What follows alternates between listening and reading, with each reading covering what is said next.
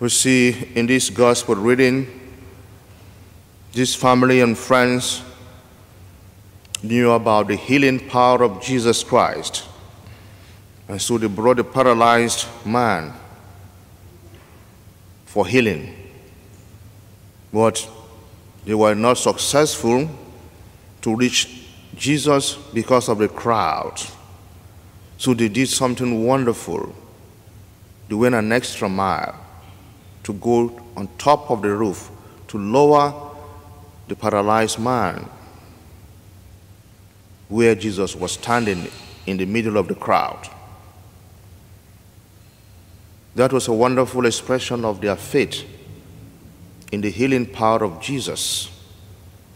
And Jesus Christ also was impressed by their faith. And he did not only heal the man, but granted forgiveness of his sins. We too, as human beings, we have various challenges in our daily lives.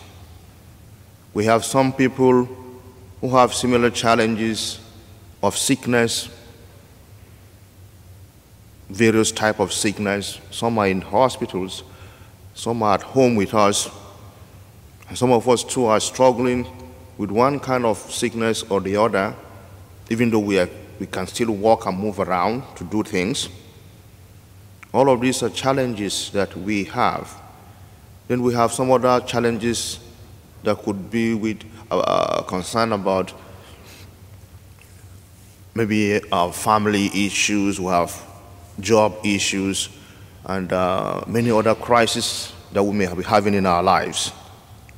These people who took the paralyzed man and lowered him before Jesus on the roof gave us a wonderful example of faith, that we should have faith in Christ Jesus and do not give up, even if we find some delay, that our prayers are not answered immediately as we want them, or things are not working the way we want.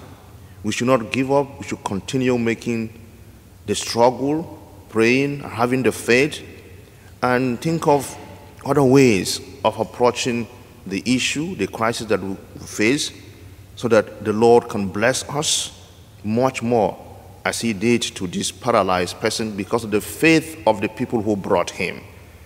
So this is also very important for us to not only be praying for ourselves, but we'll be praying for our family members, praying for our friends and other people, because these people, it is their faith that enable this paralyzed man to receive this healing and forgiveness of his sins.